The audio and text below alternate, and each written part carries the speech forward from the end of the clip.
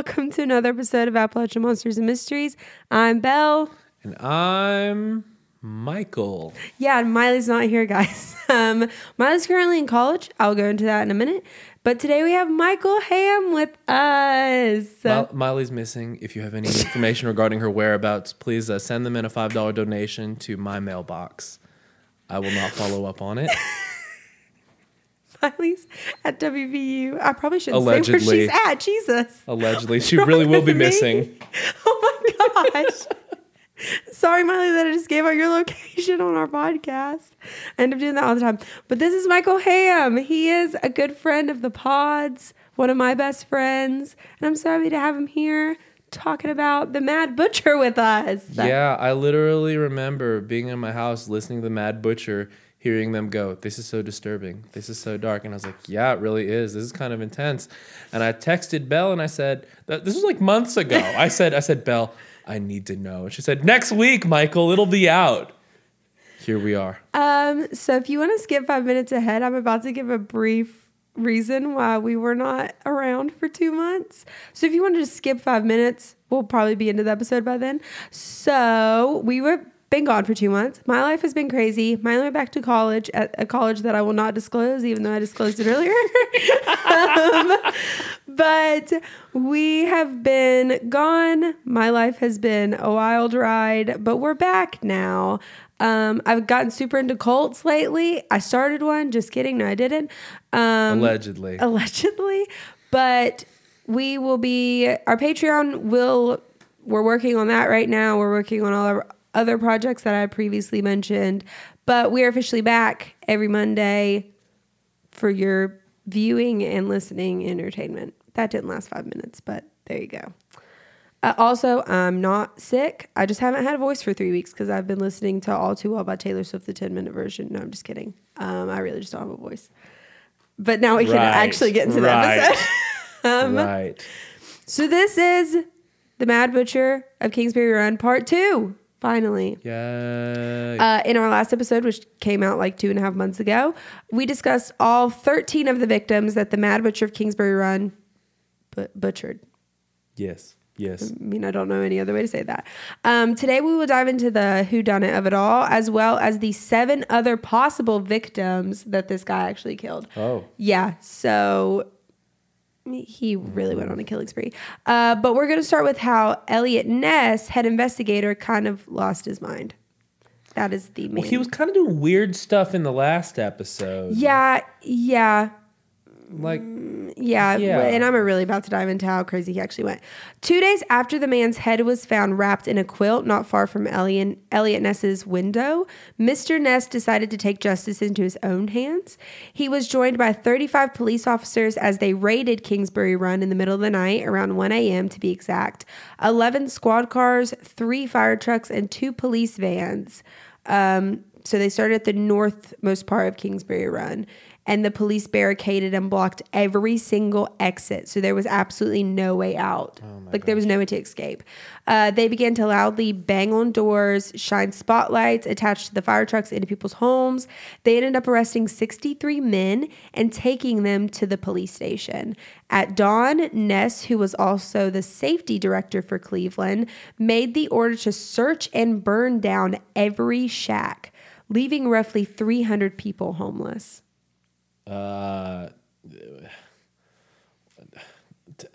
Remind me again. Was he a PI or was he a police person? Was he a police detective? So he was like the safety director for Cleveland, and he kept everybody really safe, burning their homes down. Yeah, and he was one of the head investigators too.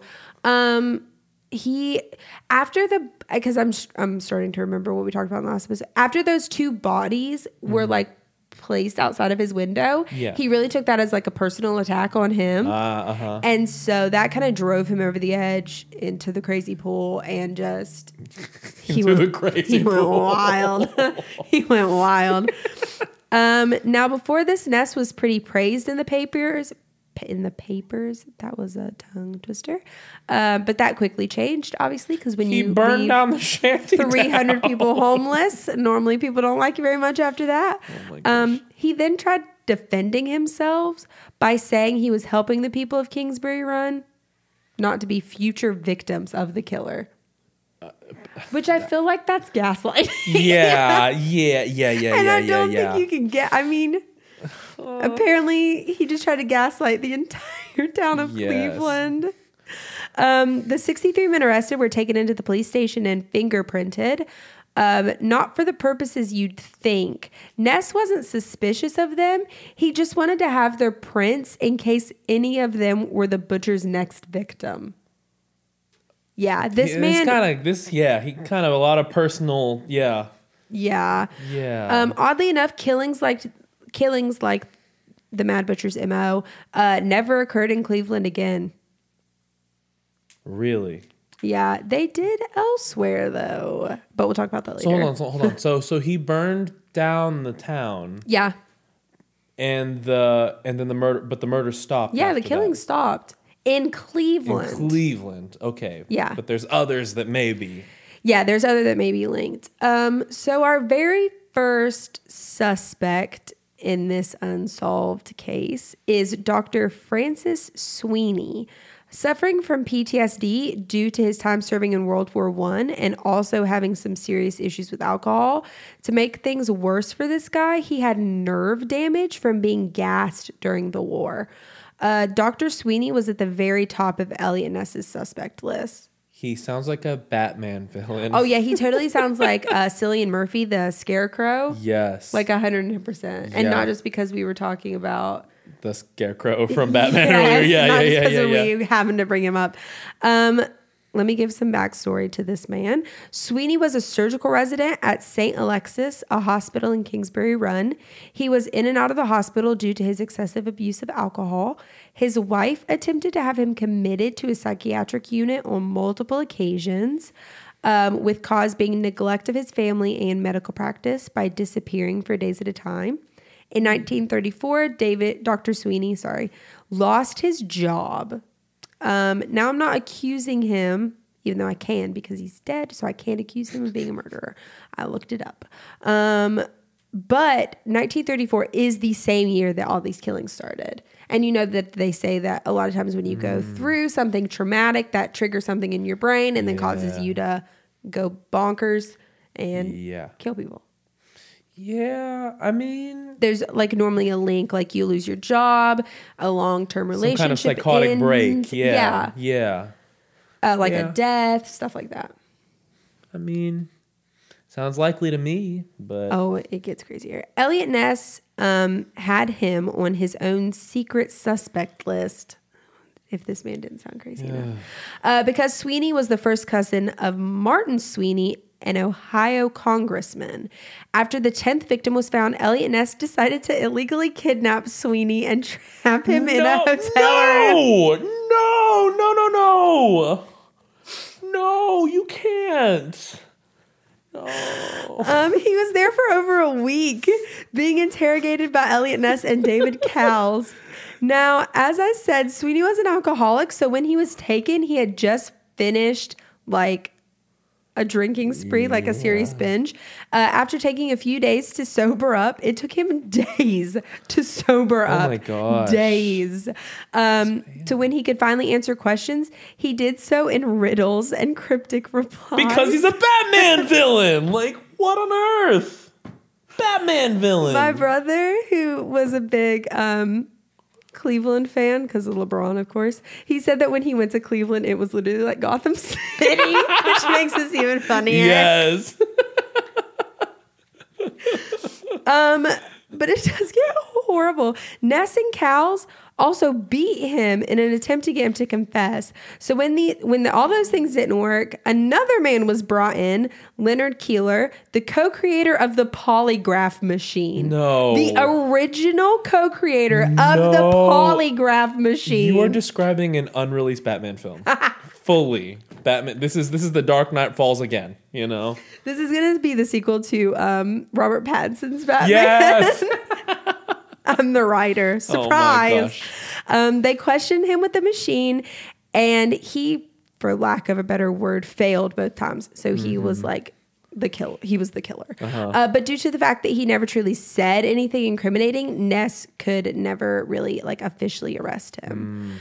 2 weeks after the fire where Ness burned down the shantytown, Dr. Francis Sweeney checked himself into rehab. So there's a few things against this guy, obviously. He was also huge. Like, he was described as being like a very large and powerful man. Mm-hmm. He was also a surgeon. Yeah. So, of course, he knows how to... surgical precision. Do butcher stuff. Like, he knows how to cut someone up the right way, how to bleed out a body, and all that stuff. Plus, he was also raised in Kingsbury Run, so he knows... I mean, he knows that place like anybody knows their hometown. Yeah. So he knows like all the back roads and all that stuff. And the murders did stop after he was committed. I mean...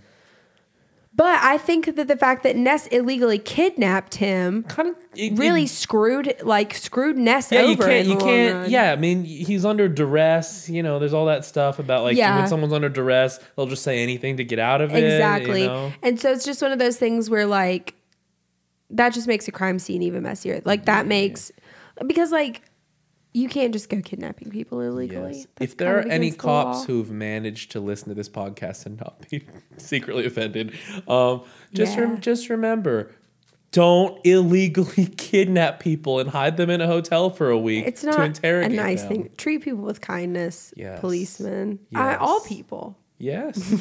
Yes. But back from our hairstyle sponsor, the next suspect is Frank Dolezal, a Slavic immigrant. Frank Dolezal was 52 at the time of his arrest and was a bricklayer. He was linked with 3 of the known victims, Edward and Tracy, Rose Wallace, and even lived with Flo Poli. I forgot how to pronounce her name. Polillo. I almost called her Flo Polio. That's not her name. Oh, no. It's Polillo. Sorry. No. But yeah, he lived with her for a time. Now, here's where things get a little weird. He was known for having a butcher knife that he carried around with him and threatened people with. Excuse me. What? This was the Great Depression. People were different back then, Michael. Apparently, they're all like coping with they're taking on personas now. I'm the bricklayer, but I have a butcher knife that I carry around. These really do sound like characters. They sound like literally. I'm like this is like a video game character. These are truly villains out of like detective novels. Like what on earth? Sheriff Martin O'Donnell went about his arrest legally, unlike Ness.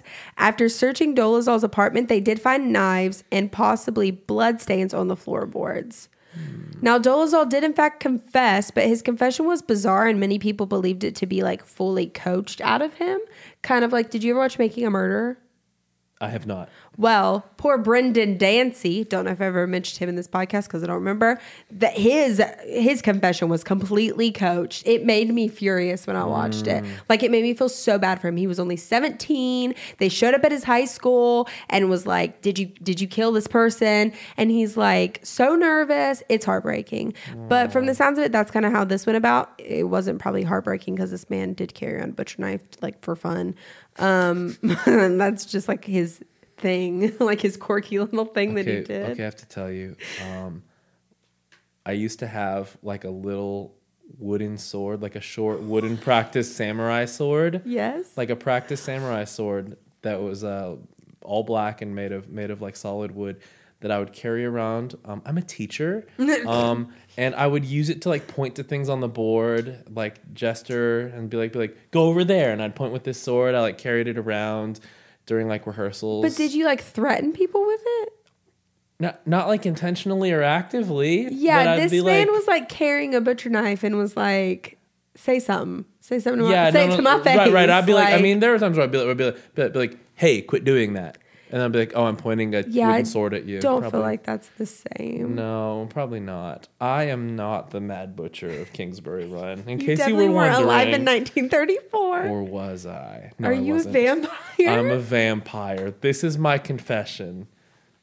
That's it. What is it? What's that movie with Tom Cruise, Interview with the Vampire? Yes, this is it right here. this is it. What a great movie. But yeah, a lot of people believe that his confession was coached, like as if he had been reading it off a script. Like it was that rehearsed. It was like super detailed, but then he'd go off and start rambling about like nothing that involved the case whatsoever. Like he was like going off script. Then. Yeah, Oh, okay. yeah. It was like improv class for him, basically. What makes his arrest so confusing is that he had previously been questioned. A detective under Elliot Ness had questioned him, and nothing of any suspicion came up during his interview. As time went on, the bloodstains were found to actually be animal blood, and Frank also took back his confession with the claim that he had been forced out of him by police. Plus, many, many things he confessed to doing didn't even line up with the case details. But also, like, everyone has knives in their house. Yeah. Yeah. So the fact that he just had knives in his house, that's like not suspicious. Yeah. Yeah. Like if you came into my house, there's knives in there. Yeah, I keep a knife under my side of the bed, just in case someone breaks into the house. I don't know how to use a gun, and so I keep a knife under my bed. Yeah, and I always keep a knife in my wallet. Yeah, just in case. In your wallet? Normally, there's not one in there right now. It's in my backpack. Oh yeah, you've got like one of the girl wallets. Yes, that it's zips. Like one of the, and it's like a little compact knife. And I've convinced myself that if someone attacked me, I could definitely stab them. Like I know that without a shadow of a doubt. Yes, I've prepped myself for it. This is what women have to think about. But poor Frank. This gets a lot worse. Oh no. Frank Dolezal was then found in his jail cell and he had hung himself. No, Frank. Or had he? Because the details are crazy. One, Frank had multiple broken ribs. 6 to be exact. He had 6 broken ribs that through an autopsy were seen to be from his time in prison. So like they did his autopsy right after his body was found, and I don't remember what the autopsy tech, what they're called. A mortician, whatever. He could see that it was not something that had happened before because this was a big burly man, so he probably got into fights. He carried around a freaking butcher knife. Someone's going to punch him in the face one day. Yeah. So he's been in fights before, but these were like recently broken ribs. Next thing is that Frank was 5'8", so that's an inch taller than me, or 2 inch taller than me. The hook he hung himself on was 5 feet 7 inches off the ground. Well, he would have to kick his own feet out from underneath him. He'd have to like hold his feet up to die. And our natural instinct is to put our feet down. Yeah, that seems like a really poor frame job. Yeah. Yeah. So now it just gets so much worse. The police said that Frank was never left alone for longer than 3 minutes, but the coroner was persistent in the fact that it would have taken 12 minutes for him to die. Sam Gerber, the coroner, did say that his hanging had been a suicide attempt, but the broken ribs had to have been done in police custody. They, of course, denied this and said it happened in a previous suicide attempt. And I literally have in my notes, I call BS. It kind of sounds like some police officers got upset. Exactly. Because that's my thing is, one, our body's natural instinct is to just put our feet down. Like our body's natural instinct is to live. Yeah, and that's really hard to fight. Even if you want to die, that's your why body's that's why not many people drowned themselves to kill themselves. Right. Because your body will just want to breathe. Yeah. Like and you'd have to put like a sandbag on your chest. Like this is not a simple task. And the fact that we talked about this in a previous case. The woman, the very first female serial killer. Yes. She was hung, and it literally took her 8 minutes to die. Like, it takes you some time to hang yourself because you're, like, it's asphyxiation. You're, like, suffocating yourself. Yeah. That's not an instant thing. Right. Like, if he were to shoot himself. It's like the worst way to kill yourself. Yeah. Like, the more I think about it, it's like, that's a horrible... God, yeah. It's like, oh, gosh, no. Because it takes I think the least amount of time in recorded history is like 8 minutes after a hanging someone died. Yeah. And most of the time you pass out and then die. Mm-hmm. And so for them to say that he was alone like no longer than 3 minutes, that's bullcrap. Mad sus. Yeah. It's bullcrap. So yeah. That's why really I don't think that he was I don't think he should really be on the suspect list. And he dated Flo Polillo. And like from the sounds of it, it didn't end badly either. Right. Just because he's connected to her doesn't mean... Yeah, that would be like somebody that I know getting murdered and them accusing me, which is, as we all know, my worst nightmare in life.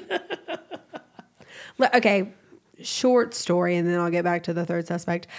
My husband, Dustin, who I talk about, he recently went to go see somebody, and where we live, you don't have cell phone service everywhere that you go.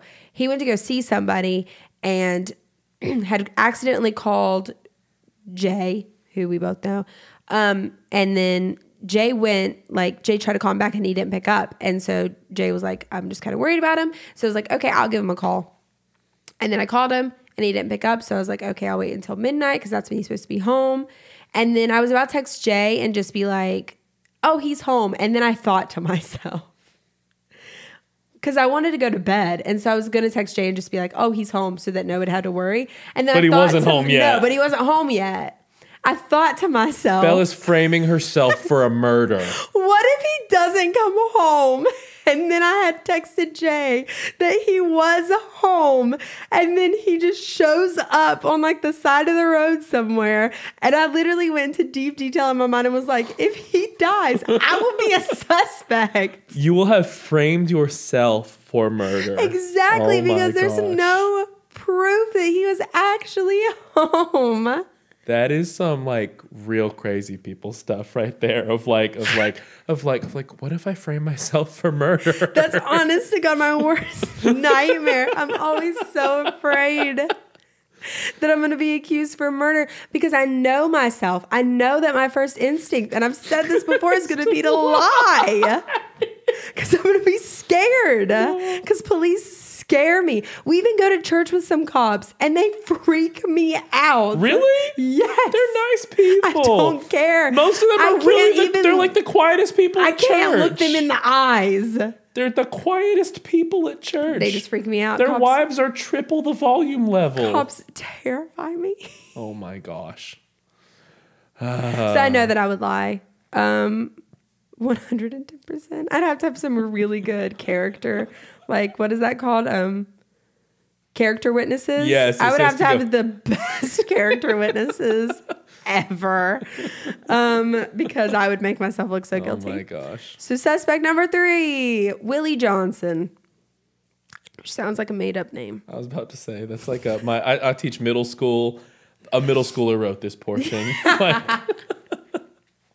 But this alone is a really terrifying story, honestly.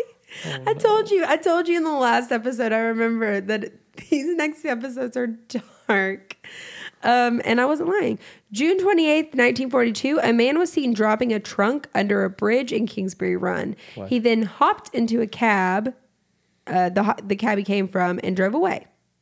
A girl had seen this occur and went to the police. While they made their way there, 3 boys opened the trunk and found a torso of a woman inside. The police then found her head and arms in a bushes nearby. Willie Johnson was caught with the help of the cab driver and arrested.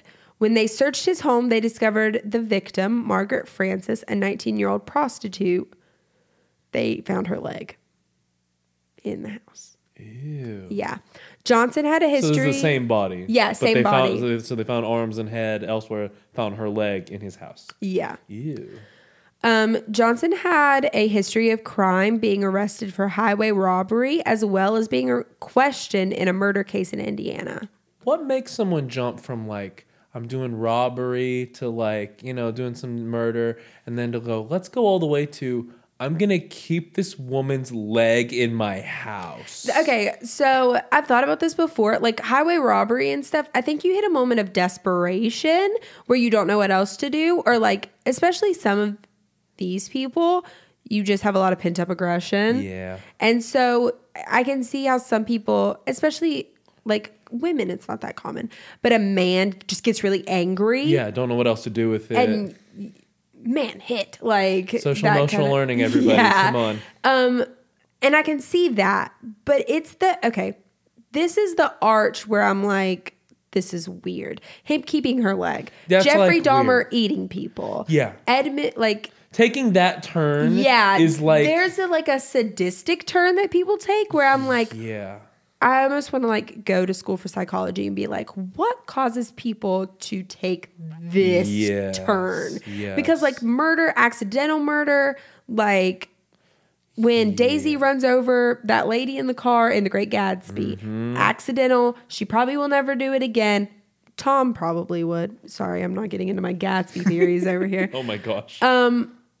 Like that stuff, I can see how it could be accidental, like crime of passion, things like that. It's when you take the turn for like eating a human. Yeah, because it takes like a lot of like calculated, intentional, like... Yeah. And I think that maybe there's some sort of like sick fascination that's happening, because it's like, I think that there's like, to kill somebody, to choose to kill somebody, I think it kind of tears at someone kind of mind and soul. You know what I mean? There's a break that happens there, because we're not surprised. We're not supposed to kill people. Yeah. And so I think maybe some break happens there, and there's maybe some kind of sick fascination that happens in there that makes somebody go, I guess I'm keeping this now, or I'm eating almost this like now. When you have like intrusive thoughts, and they're just acting on their intrusive thoughts. I think that's maybe what's happening. There's just a break, like the boundary of what, there's a total violation of a person. Maybe some kind of break has happened, and now they're like, well, I guess we just do these things now. Yeah. Yeah, I can totally see that.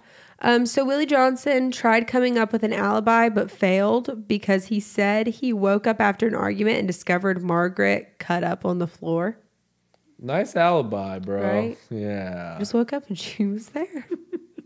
Then he did confess. Then he took it back and claimed the whole randomly cut up thing was the real story. He then tried to claim someone paid him $25 to ditch the body somewhere. But the person he named had already been questioned and was like in no way a real suspect. He was then sentenced to death and electrocuted, executed in an electric chair. The fact that he would drop off a body for $25, it makes him scared. I love that he's another level of desperation. Right. Which inflation, you don't know how much it costs. 25's a lot more now, but like... Yeah, but still, even if someone offered me $500, I'm not dropping off their dead body anywhere. Well, and I just love that he thinks it's reasonable. Like I'm a good person. I didn't do that. I just dropped off the body for $25. Yeah. This guy paid me $25 and was like, here, take this trunk somewhere. And I was like, okay. Right. It's like, if that's your gauge of like, that's my that's my I'm innocent statement. Yeah. Something not okay with you. And I love how he says, yeah, blacked out. And she was just there, cut up on the floor. Yeah, not good. Like, I can come up with a better alibi than that. Like this, which again is concerning. So was there like anything that made this particular murder different from the Mad Butcher murders that you know of? The way that he killed? Yeah. Well, because like from the from like the reports. I can fully believe that someone just like killed and cut up somebody, and it's a separate thing. So from the reports, almost all of the Mad Butcher's victims were drained of blood, and this one wasn't. Okay. Because I've talked to my mom about this. To be drained completely of your blood, especially when you're cutting at that like carotid artery, really wouldn't take super, super long. But the fact that he allowed blood to be at the crime scene was completely off kilter for the Mad Butcher's MO. Yeah. And the fact that like they questioned him on the other crimes and he was like, don't know what you're talking about. Yeah. I mean, he could have lied, but he sounded pretty stupid. He sounds like honestly. He's not a good liar. Yeah, he sounds really dumb. Yeah. And so to be the Mad Butcher, and especially to lay out like the bodies the way that he did, you had to be kind of conniving, honestly. Yeah. But yeah, put the body in the trunk, hide the other parts in the bushes, keep one for a souvenir, and then hop back in your taxi. Yeah, Those were our 3, and now we're getting into conspiracy theories. Yes. Some do believe that the Cleveland Torso Killer killed up to 20 people. One name that comes up with these crimes is the Black Dahlia. Do you know who that is? Sounds really familiar, but I do not. Tell me. Now I have a feeling that some of our listeners, especially if you're really into true crime, you probably do know who this is. But for those of you who don't, listen to our season finale because we're going to be briefly mentioning the Black Dahlia. Yay. But Michael, I will go into it a little bit with you. Honestly, the Black Dahlia murders it makes me really sad how over sensationalized they are, because this was just a woman who wanted to be an actress and her body was horribly violated, and she got the permanent smile cut into her face. Her body was cut up. She was sexually violated. Our season finale is going to be really dark, everybody, just to give you a heads up. And it's a really sad story that I'll talk to you more after we finish recording, but it's one of when I was a kid, I heard about this case. And when I say kid, I was 15. And it literally kept me up the night that I heard it, because she, her body was cut up. She was just left in, I think on the side of the road. And it's really sad. It's really sad. Wow. I mean, all of these victims, it's honestly super sad. And the fact that we really don't know, because as you guys know, whenever I talk about serial killers on the podcast, I really like to talk about the victims more so, because I think the serial killers kind of get their name out there too much anyways. But for a lot of Mad Butcher's victims, we will never know their names. Right. We It will was never just know a torso. who they were. Yeah. Yeah. And so that I think that's the most heartbreaking thing. But that is the Mad Butcher of Kingsbury Run. Who do you think did it? Oh, totally. I think Dr. Sweeney did it. Oh, yeah. I'm going to have to agree Absolutely. with that. The most ridiculous. Dolezal, I don't think did it. I think cops were just pissed off at him because he got away with a bunch of crap.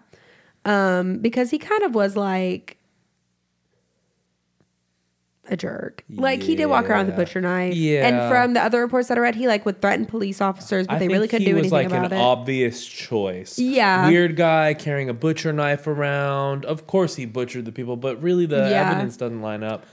And I felt bad for him because they beat the crap out of him and then killed him. I'm convinced that the Cleveland Police Department killed him. Yeah, I think so. The 1934 Cleveland Police Department or whatever year. We're not anti the 2021 today just because we don't know you. Yes. And I definitely don't think that Willie Johnson did it because that man was stupid.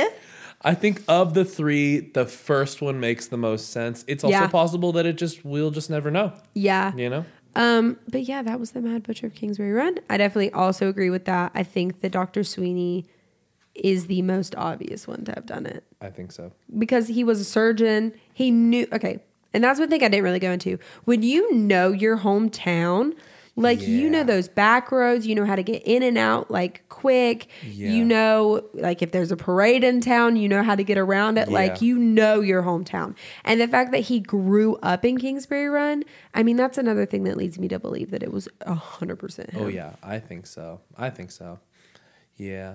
I just want to say that a bunch of my students listen to your podcast. I teach middle school in the area, guys. Yeah, a bunch of my students, they listen to your podcast, and so they'll be really excited to hear I'm here. This is me. Also, 6th grade students, why on earth are you listening to this? Why? If you want to grow up to be like Belle, just ask yourself, why? Why though? Do I want to be this woman talking about murders in the dead of night? Do I though? If you do, it's okay. If you do, check out my Patreon next year where I'll be talking about cults with Michael again because he grew up in a town that was next to a cult. Literally, some of the higher ups. Should I tell this? I'm going to tell this. Some of the higher ups of the cult they still live next door to my parents, and for years they owned an RV that they used to transfer people in and out. People would come and just stay in the RV for a couple of months or years at a time, just until they found a place to live in our town as they were trying to slowly take it over. What a perfect teaser for Cults and Cupcakes, which will be exclusively Patreon content coming January 2022. Yay. But as you guys know, you can follow us on Instagram at AMNPod, follow us on Twitter at AMNPod1, subscribe to our YouTube channel, Appalachian Monsters and Mysteries, and like us on Facebook, which is also Appalachian Monsters and Mysteries. Michael, where can we follow you? Do you want to be followed? I don't know. I exist on TikTok as Kimchi Burning Heart. And that's where you'll find me with, and you'll see cute videos of my middle school students. They seriously are the cutest. Doing like TikTok dances and random other stuff. And that's about all that I do right now. Yay! Yeah. Well, that was another episode. Also, you can email us, AppalachianMM@gmail.com. We're really happy to be back. We missed you guys very much. We have read all of your emails and messages asking what happened to us. We did not have a death in the family, as some of you thought we did. It might have seemed that way since we were literally MIA, but we're back now. All right, bye. That's all. See ya.